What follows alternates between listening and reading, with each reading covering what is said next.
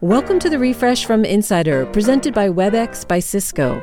I'm Carrie Donahue, in for Dave Smith. And I'm Rebecca Ibarra. It's Tuesday, March 29th, and we're bringing you real-time news, fresh like live radio, but on demand like podcasts. Here's the latest. The Great Resignation continues. More than 4 million people quit or changed their jobs last month, according to the Bureau of Labor Statistics. And employers have reported over 11 million job openings in February. Layoffs are also at record lows as employees continue to gain leverage in the job market. Feeling the need to top off your COVID vaccination? If you're over 50 and it's more than 4 months since your last shot, now you can. The FDA has approved a second booster shot of both the Pfizer and Moderna vaccines. But should you get it? Some immunologists say you might get better protection if you wait a little longer than 4 months between shots. Ukraine says it's investigating a video that appears to show Ukrainian soldiers shooting Russian prisoners in the legs. The soldiers' actions in the videos, which appeared online on Sunday, could be war crimes. An aide to Ukrainian President Zelensky says his country will punish those responsible if the video is authenticated. But some Ukrainian officials are dismissing it as Russian propaganda. There's been actual progress today at peace talks between Russia and Ukraine in Istanbul. Russia says it will scale back military operations near Ukraine's capital, Kyiv, and other northern areas. Ukraine said it will discuss the status of Crimea, which Russia seized in 2014. And Ukraine would be prepared to declare neutrality in exchange for security guarantees from countries such as Israel, Turkey, and France. Still, however, no agreement on a ceasefire. New records obtained by the January 6th committee show a 7-hour gap in former President Trump's phone logs. That's according to a report in the Washington Post. This is a big deal because the window covers the hours leading up to and during the Capitol riot, hours during which we know Trump spoke to allies like Kevin McCarthy and Mike Lee. Lawmakers are reportedly digging for a more complete record, including whether Trump used back channels like burner phones.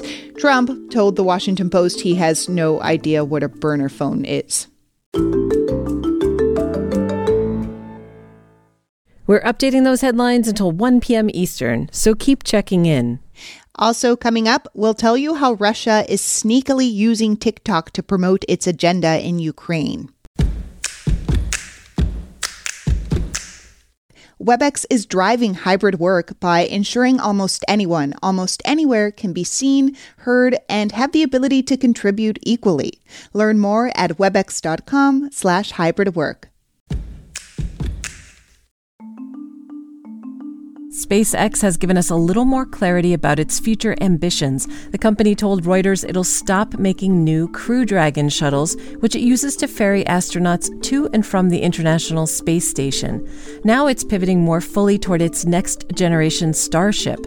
While Crew Dragons need lots of repairs in between flights, Starships are envisioned more like planes. They'll only need a refuel. Oh yeah, and they'll be able to go to Mars. That's the idea anyway. So far, Starship's test launch has been delayed for months. The first fines are expected today for illegal parties held during England's COVID lockdown at Downing Street. That's the British Prime Minister's residence. The London Metropolitan Police says there will be 20 penalty notices in the first wave, but there should be more to come. It's unclear whether Prime Minister Boris Johnson will receive a fine.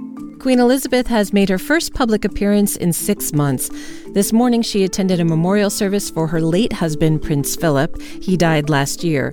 The Queen has reportedly been having health issues, and she tested positive for COVID in February. Prince Andrew was also at the service, his first appearance since settling his sex assault case. Notably, Prince Harry and Meghan Markle were no-shows. Uber wants to partner with taxi cabs in its hometown of San Francisco. According to the New York Times, Uber is in talks with Flywheel, a taxi hailing app. The deal has a few hurdles to clear, but it could mean that San Francisco riders could summon an old-fashioned taxi via the Uber app as soon as May. Uber announced a similar deal in New York City last week. It's the end of an era at FedEx. The delivery company's founder and CEO, Fred Smith, is stepping down in June after half a century. COO Raj Subramanian will take his place.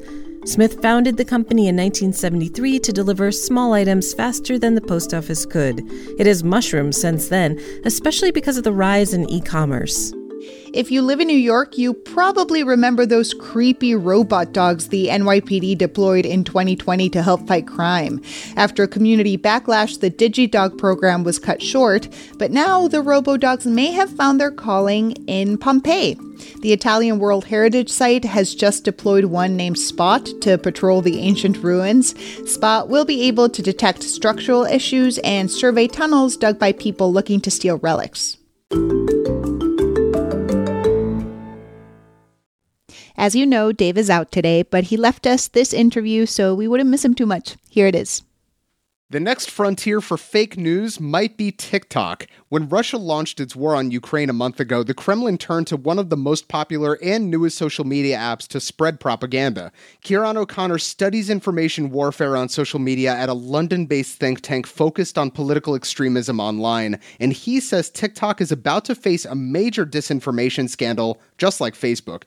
Yeah, we've seen reports that Russian influencers are being paid. It's not 100% on who is paying them, but so goes the reporting, is that there are scripts online, there are central narratives that are shared, and this is ending up on TikTok, and this stuff is staggeringly popular as well. And the main claim is that Russia has entered Ukraine to denazify the country. The other example that you see time and time again are claims that President Zelensky has fled Kyiv and gone to the west of the country, left Ukraine, and you see these kinds of claims put out by accounts linked to state-backed and state-affiliated news organizations like Sputnik, like RIA Novosti, like Russia Today.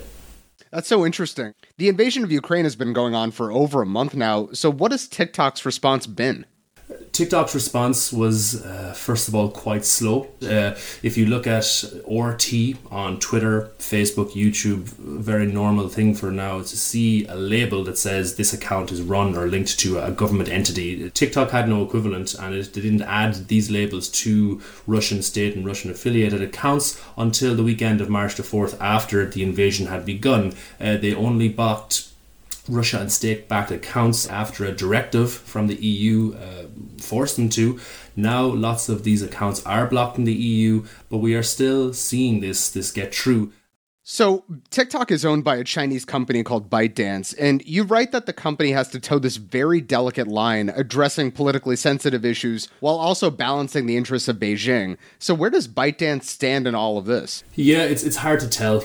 To be honest, TikTok as a platform would have been seen to be slow in responding to Ukraine, and whether or not that was upon the pressure of its parent company, we simply don't know. But it certainly does have a lot of questions to answer in terms of its response to Ukraine. TikTok themselves take an approach that they don't see or don't view their platform as something that is used by political entities or political groups or used for politics. They don't offer political advertising, for example. But what this kinds of research shows, and what other research continues to show, is that TikTok is being used by political organizations, political figures, but they still seem to take a kind of approach that denies this. To take a step back, as a researcher who investigates information warfare, what needs to be done? What needs to be changed? Part of the problem for researchers like myself is that TikTok does not offer an effective way for data access, for accessing content at scale on the platform. Facebook, Twitter, YouTube offer these kinds of tools that allows you to analyze and conduct research with Facebook data. TikTok has no equivalent, and that means that I can certainly show you and tell you how Kremlin-backed sources are using TikTok, but I can't tell you the full scale of this because simply we don't know, because we haven't got the tools to tell you. And we often see what we call an enforcement gap. So platforms will have detailed community guidelines, detailed policies in place for dealing with misleading or deliberately deceptive disinformation on their platforms. But when you actually look at the content or look at the trends around certain key events or key incidents, you can see stuff that is clearly in violation of community guidelines. And really narrowing and closing that enforcement gap is something that all platforms, not just TikTok, should seek to address urgently. And for the individual user, just the next time that I'm going on TikTok and just scrolling through my For You page, what sorts of things should I be on the lookout for? The common advice for all of this kind of stuff is that content or information online that seeks to get a reaction out of you, particularly anger or fear or these kinds of emotions, it's important just to take a step back and just try and consider the source. Where is it coming from? What is the claim? What sources are being cited within the content as well? And essentially, just think before you share. This is all super helpful to know. Thanks so much, Kieran. Thank you very much. Kieran O'Connor is a disinformation researcher who studies information warfare on social media at the Institute for Strategic Dialogue. That's it for now. Check back for the latest headlines anytime through 1 p.m. Eastern. I'm Rebecca Ibarra. And I'm Carrie Donahue. Talk to you soon.